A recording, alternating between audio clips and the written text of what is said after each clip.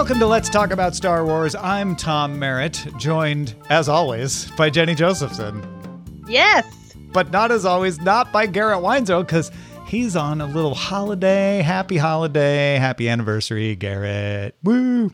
Everybody deserves time off. Exactly, especially in this day and age. But we can tell you that he is blown away by episode 1. So if you want to know what Garrett's thoughts on episode 1 of The Mandalorian are, we are going to set aside a little time for Garrett to rant and rave about it in the next episode. But we also have our own thoughts about episode 1, The Mandalorian Justified. I'm sorry, The Marshal. Yes. I think the most important first question to ask you, though, Tom, is you watched Justified, didn't you? Oh, yes, I have. All right, and so Deadwood and Fargo, all of which feature Timothy Olyphant as a marshal. He's really, I feel like he's on the grand tour of the marshal character. And maybe next year there won't be any, but I love it. And I think he loves it. And I think it's embedded now in pop culture. To back up, in case you have not watched Justified, in which case, get thee to the streaming. Timothy Olyphant is a fantastic actor who I think struggled for a while to find his way when he was young. He was in The Girl Next Door. He did a bunch of kind of villainy turns. He was on a show called Dead. Die Hard villain. I forgot all about that. Yes, yeah. He's been around for a while. And then he did Deadwood, and he played a good guy with a other side and a hat. And then he was in this fantastic, more than a procedural called Justified, where he had a hat and he was a good guy, but with a little dark side. And then that role was so popular and so the pairing was so profound that he then this past year went on a victory tour to The Good Place, to Fargo, and now to Star Wars, essentially playing that character. And it's great. Was he a marshal in The Good Place? I didn't remember that. He literally played Timothy Olyphant as his Justified character. He played himself, though. He played himself, but at one point they put him in the costume. The whole point was Justified. So... when he showed up in Fargo and was a marshal, I laughed. I was like, okay, that's great. When he showed up and they changed the character from the Chuck Wendig interstitials from a sheriff to a marshal, I'm like, okay, now they're doing, this is totally on purpose. This is on purpose. We're being trolled. I tweeted, we're being trolled by Timothy Olyphant and casting directors everywhere. Yeah, because who doesn't want to see that? I'm sorry. It's he is the marshal. The U.S. Marshals Service should give him a medal for making them look so darn good. He should be an honorary marshal. Yeah. Ay. Anyway, so we went off on a little Olyphant tangent. But basically, it's a very simple plot, right? The Mandalorian returns to Tatooine in search of another Mandalorian and gets involved in yet another, as I will credit Justin Robert Young. What did he call it? Another problematic Western trope. Yes. In which the local law enforcement requests help from the lone stranger and his baby that require teaming up with the native people of the planet, in this case, the Tusken Raiders. That's what happens. Now, this has, if you haven't watched Westerns, has too many tropes to count. When you first see Mando ride into town on his horse/speeder, you see the citizens of the Pueblo, Mos Pegos. Mos Pueblo. Mos Pueblo. Looking at him oddly, haunted by their lives. This is out of every Western of the 20th century.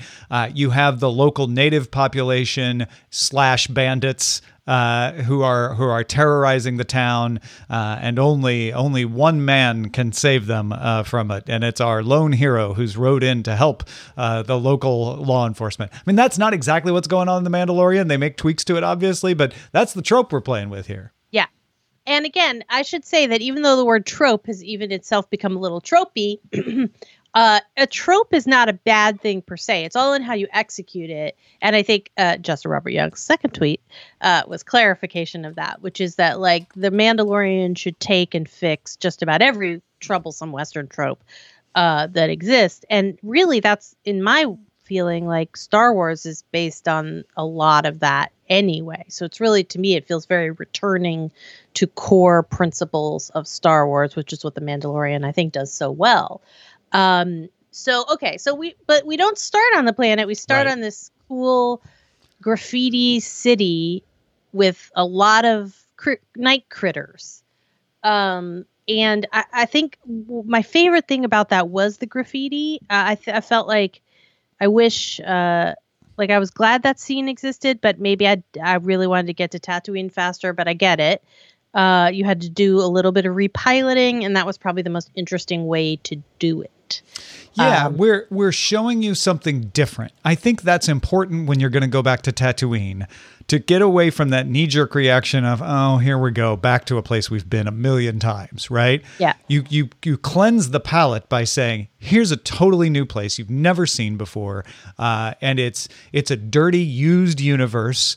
And it's, another trope that's not a Western trope, but that like underground fight club where you have to know the right thing to say to get in, and everybody's a little shady inside, and the only reason you're there is to get the information and get out, and can you do it safely and all of that. I mean, that's a whole episode there in the opening scene. And I love, there's something I noticed about The Mandalorian that I couldn't put my finger on last season, that Din Djarin has this funny way of just being completely open about his business. Have you ever noticed this? Where he's just like, I have been quested, and I'm going to tell you everything about my quest.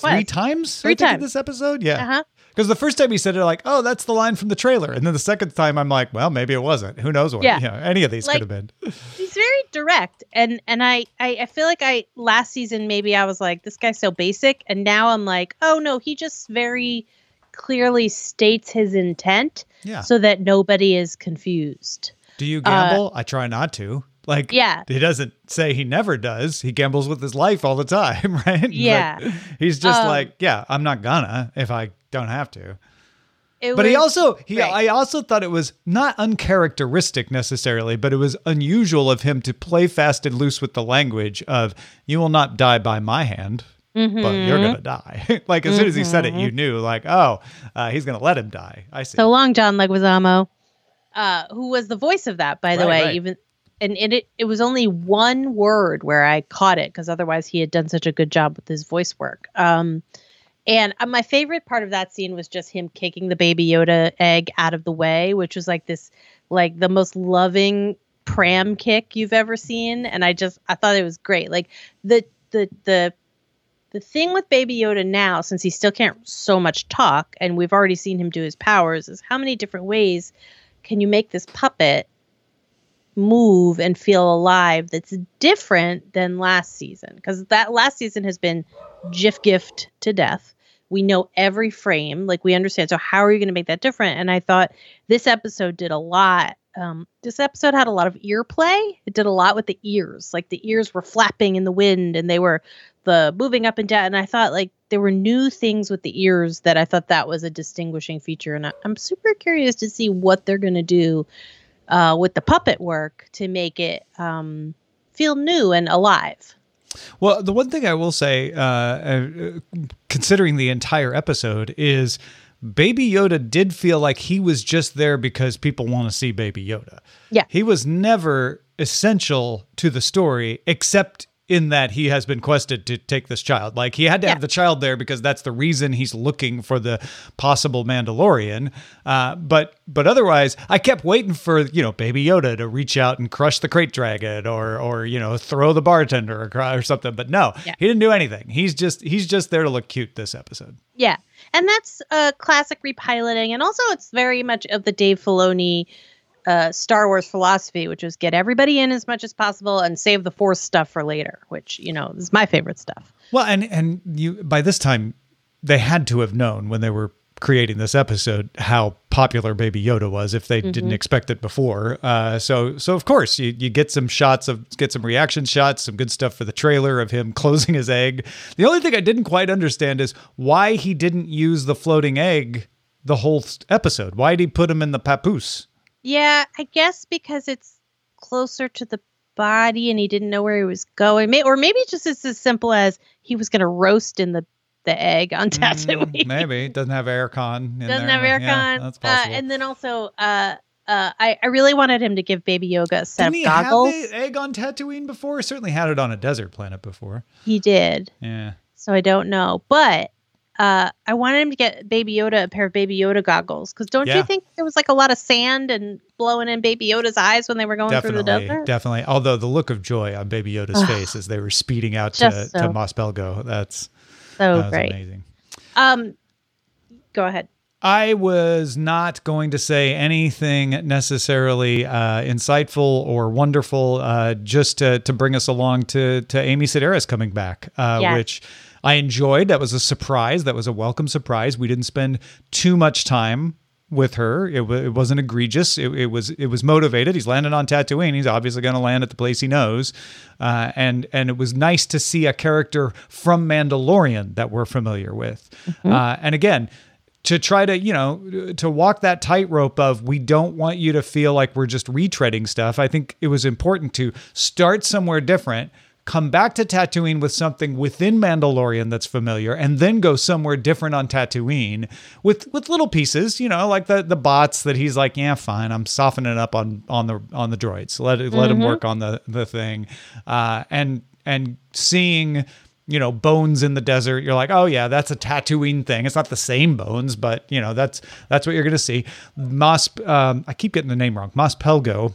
Mm-hmm. Having the little evaporator posts, because that's probably common. Everybody on Tatooine's got them, but it didn't look exactly like every other place you've ever been because everything's up on stilts, and you're like, why is that? Why are they up on stilts? And then you find out, well, because a crate dragon comes rolling through every so often, and it's kind of important that all your house doesn't just fall down into the sand. Yeah. So hold on. So one thing that I want to say up top, which is you've already mentioned Chuck Wendig's excellent Aftermath series and the little interstitials that featured.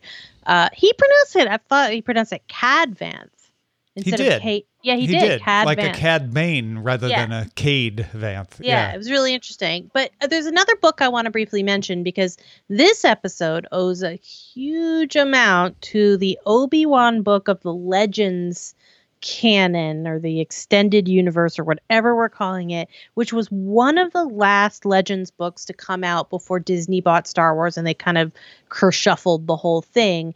There are so many elements of that book that have found their way to The Mandalorian in this episode, which is like the Tusken Raiders as real characters with depth. Like I felt like I was ahead on the Tusken Raiders because I had read that book and I knew so much more about like their wrappings and everything. And even though that book is out of canon, go read it because it's really rewarding. It's a good book. It moves fast. It's got your favorite Obi-Wan. And it's got a lot about the Tusken Raiders. There was, Obi-Wan gets put in some of the same situations that the Mandalorian ends up in. And there's also a crate dragon. So anyway, I wanted to, I can't remember the author's name, but I really want to give them a lot of credit because those are some very enduring ideas that showed up in this episode to the benefit of this episode. Yeah, I do like how he's handling Tusken Raiders as not saints, not like, oh, they were always just misunderstood and they're the perfect mystical people, which he could have done that, right? He could have gone that direction. You've just misunderstood them, but they're just different. They're a different culture. And yeah, they do raid villages. That is what they do. But that doesn't make them evil. It just, it makes them in a gray area. And I really like how that is handled of like, you're no saint either, but you two societies have been at odds over resources on a resource constrained planet. That's a tale as old as time. But now you got to cooperate if you want to keep this crate dragon from destroying both of you. Yeah. So the Mandalorian gets to town, and let me tell you, the double level of screaming that went on in our household when Timothy Olyphant walks in, not only wearing very obviously Boba Fett's armor, right? Yeah.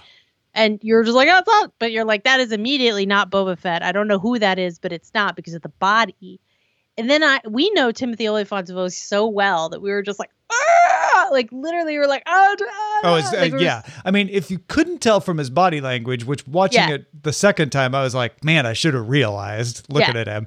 As soon as he spoke, you're like, oh my gosh, that's Timothy Olyphant. Oh my God.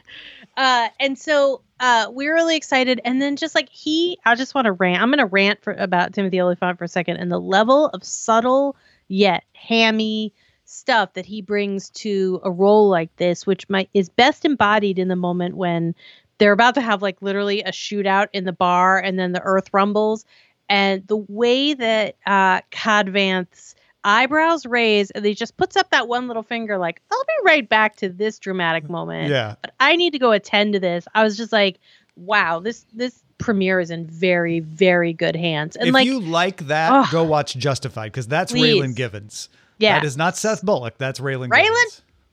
Raylan, good to see you in Muspelga. Although I know I keep spoiling your reveals, but there was a Deadwood connection. Yes. In there. This is so exciting.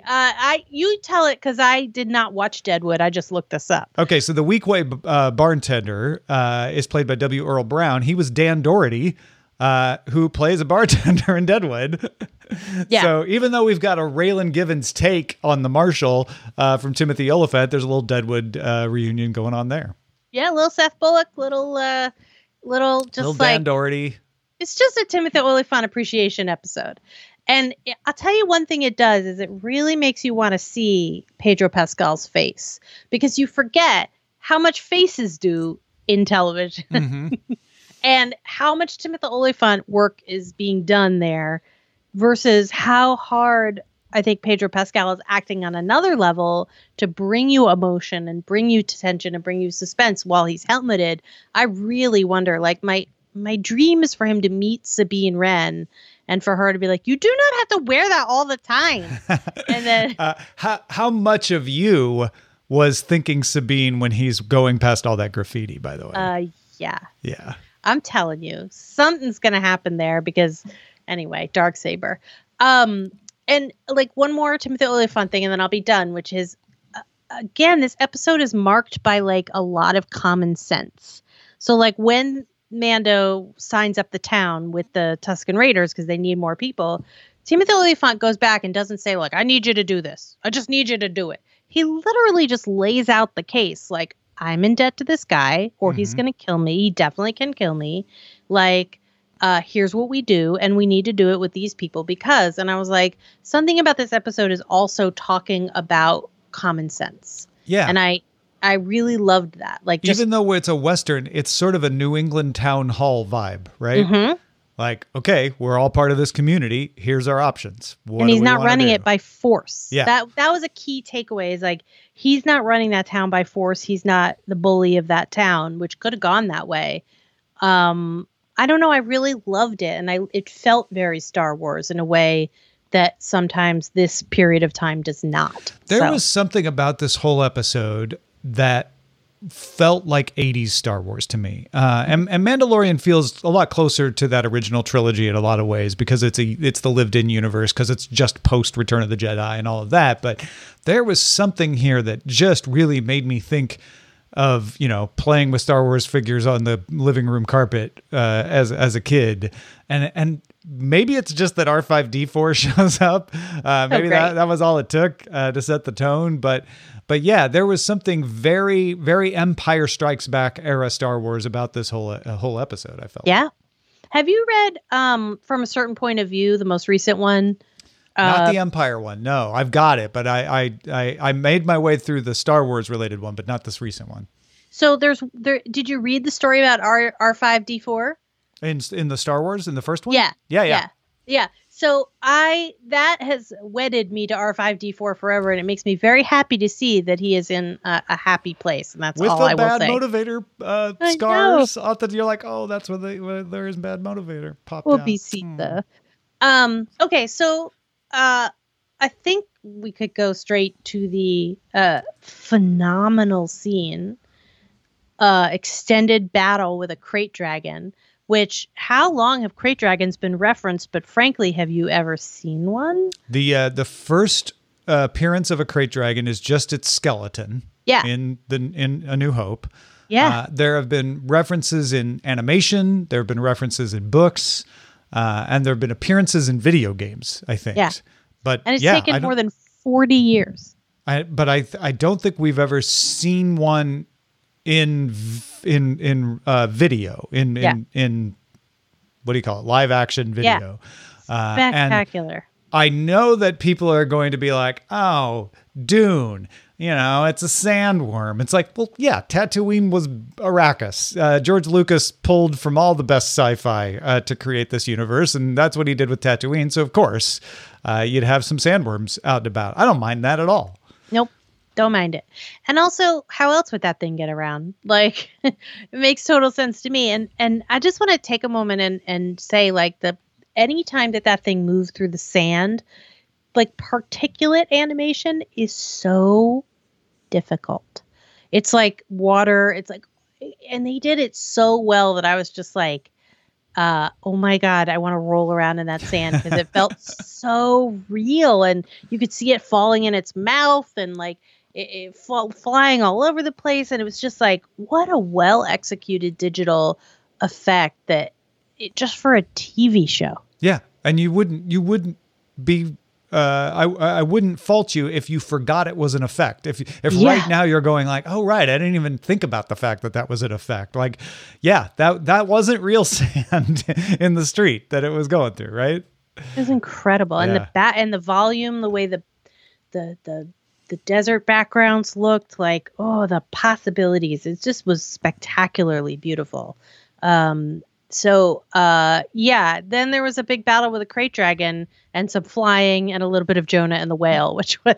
I think it says something about this episode for me that the most boring part of the episode was a fight with a crate dragon. And that's not me saying it was boring. I'm like, I was riveted by this episode. And it wasn't until we got to the fight with a crate dragon that I felt there was a pause, because there was a pause as we waited for the crate dragon to come out, right? Like, I was like, oh my God, I'm just now catching my breath because we need to build up some tension for this fight.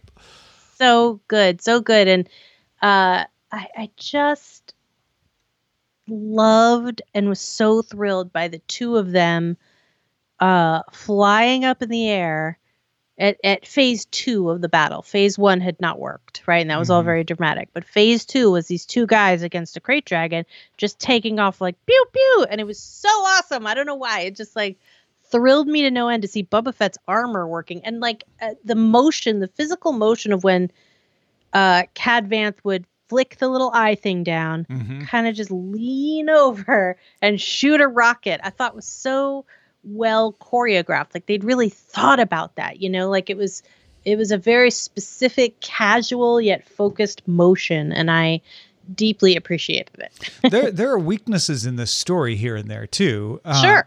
The idea that they would all just shoot at this crate dragon knowing it would have no effect at all. Like the crate dragon wouldn't even care.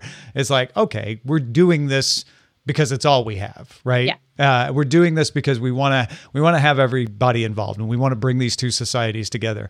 I didn't mind. That's the difference between a well-executed trope and a ham-fisted one is you gave me enough other good things that the shortcuts you had to take, which all stories have to take shortcuts, were hidden. They were covered, and I'm like, yeah, they probably, so they're all shooting at this thing and it's not really doing anything. It doesn't matter, right?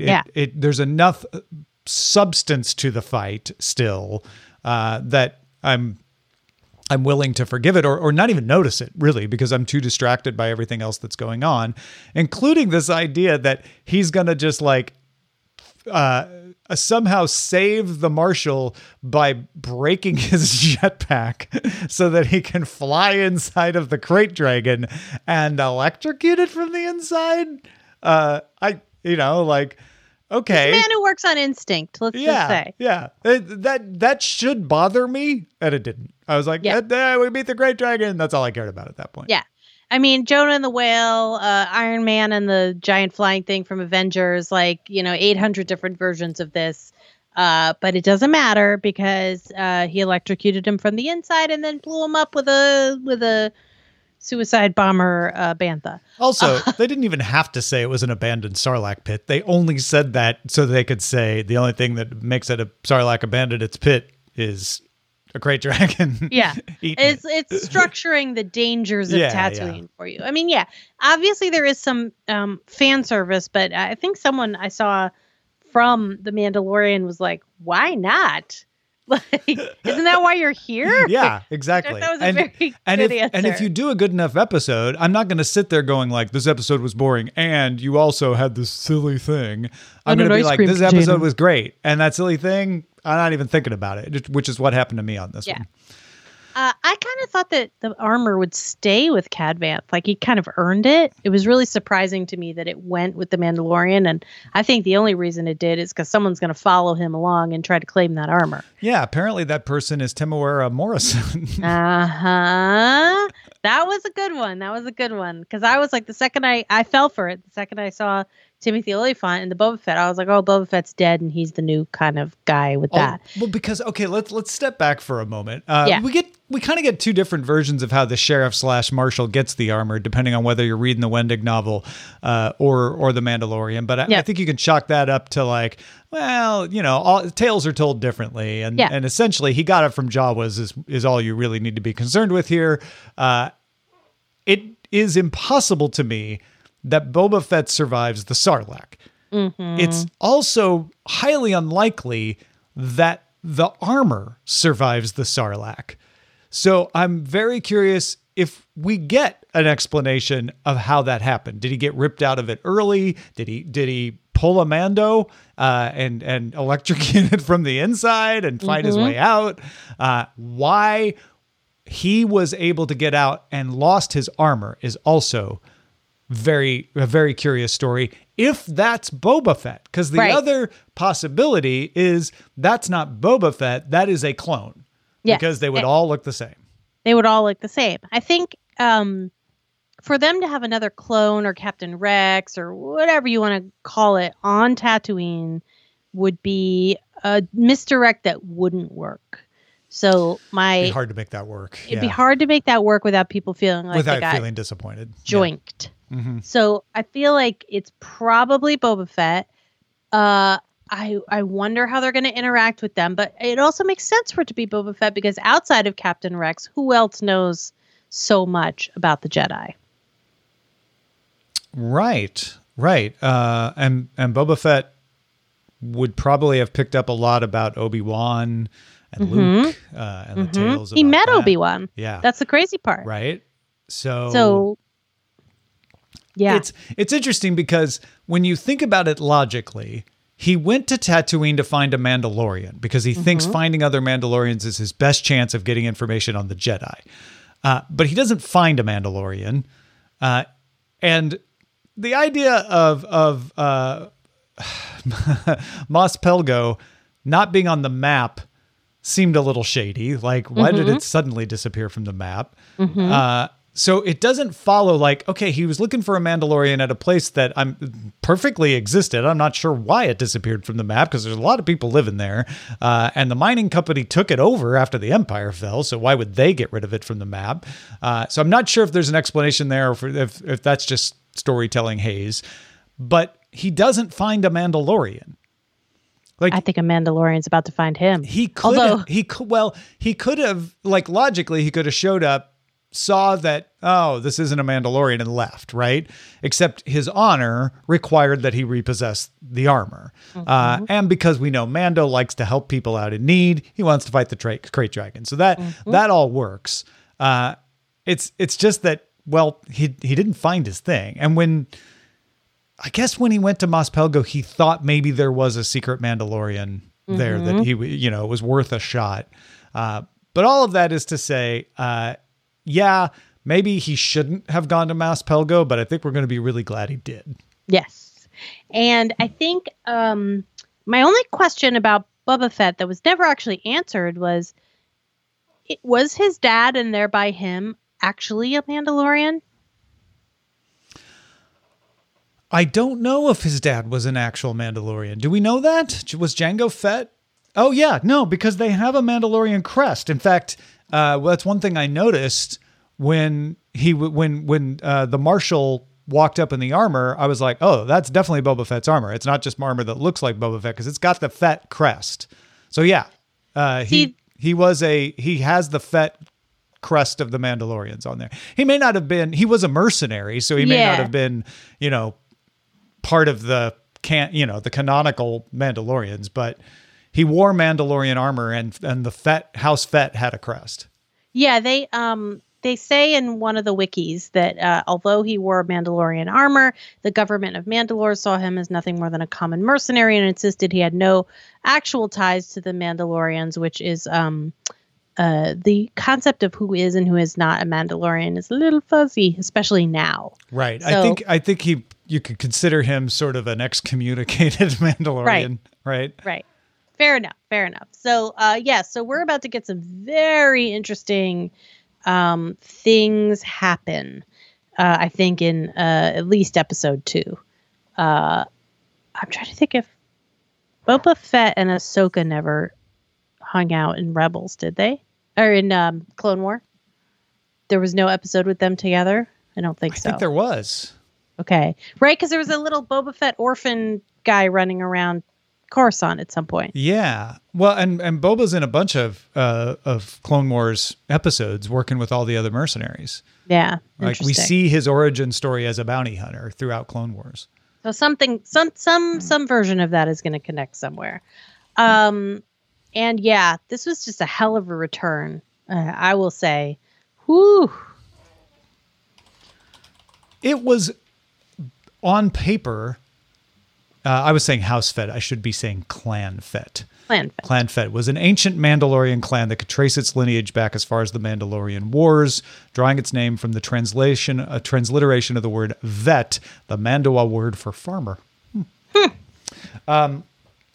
So I don't think on paper this episode is good, right? Mm-hmm. If I tell you like Mandalorian shows up on Tatooine, goes out and fights a crate dragon and wins Boba Fett's armor from a guy and then takes off, you're going to be like, oh, so that's just fan service. They go back to Tatooine and find Boba Fett's armor, right? It doesn't play. It's all in the execution. This episode had me from, well, I'm a Timothy Olyphant fan at this point, right? So it had me from there, but it had me at R5D4. It had me with the graffiti. Like it just kept showing me things of different kinds that were like, oh, that's cool. Oh, that's interesting. Oh, why is he doing that? It was a bottle episode for all intents and purposes. He didn't make much progress on his quest, but it was a great one. It was a repilot. It was a very elegant repilot, and I loved it. And I don't know. I could talk about this 20 more minutes, or I could just say, I guess every once in a while, both suns shine on a Womp Rat's tail. Yeah, a lot of Womp Rat references. A lot of Womp Rat. Maybe one too many Womp Rat references. Maybe. Maybe. Also, the Gamorreans were not on Tatooine. Yeah, so they travel. I guess everybody travels. Yeah, I guess so, right? Like Twi'leks travel. Everybody travels. Yeah, everybody travels at this point. But I loved it. I just loved it, and I'm really excited for more. And I just can't wait for next Friday. I cannot wait either. One more thing before we wrap this up. Yes. I'm curious how you watched it. I watched it in the morning on Friday because I saw something on Twitter about a character showing up early, and I was like, that's almost a spoiler. I don't want to get spoiled. Let me at least just watch the first 10 minutes of it so that I get that character showing up, which I think was R5D4. And then I'll watch the rest later. Couldn't stop. Yeah. Didn't have time to watch the whole 50 minutes, and I did anyway. And I just made time. Yeah. It sucked me in. I didn't want to watch it, and it made me watch it. And then, of course, I watched it again later that night. How about you? Same exact thing. We weren't going to watch it till tonight because we really wanted, or Friday night, because we really wanted the cinematic experience. And then it was just so great that we were like, oh, and also like, I knew our time on Twitter was not going to be long, unspoiled. And thank you, everyone, for not tagging us with your spoilers this time. And it really was just couldn't stop. And then I was like, I have to watch it again. There was so much there. And so I took a couple notes while I watched it. And so out twice. And I won't watch it anymore because I want to preserve its memory in my mind of fantasticness. And I will just spend this whole week thinking about what comes next. I think this is the first episode I felt excited to watch twice since Game of Thrones. Yeah. Since Game of Thrones season 6, even. Yeah. Yeah. Happy anniversary to Garrett. Thanks to the Andrew Allen Trio for our intro and outro music. You can find more of their work at andrewallenmusic.com. And until next time, this is the way. I have spoken.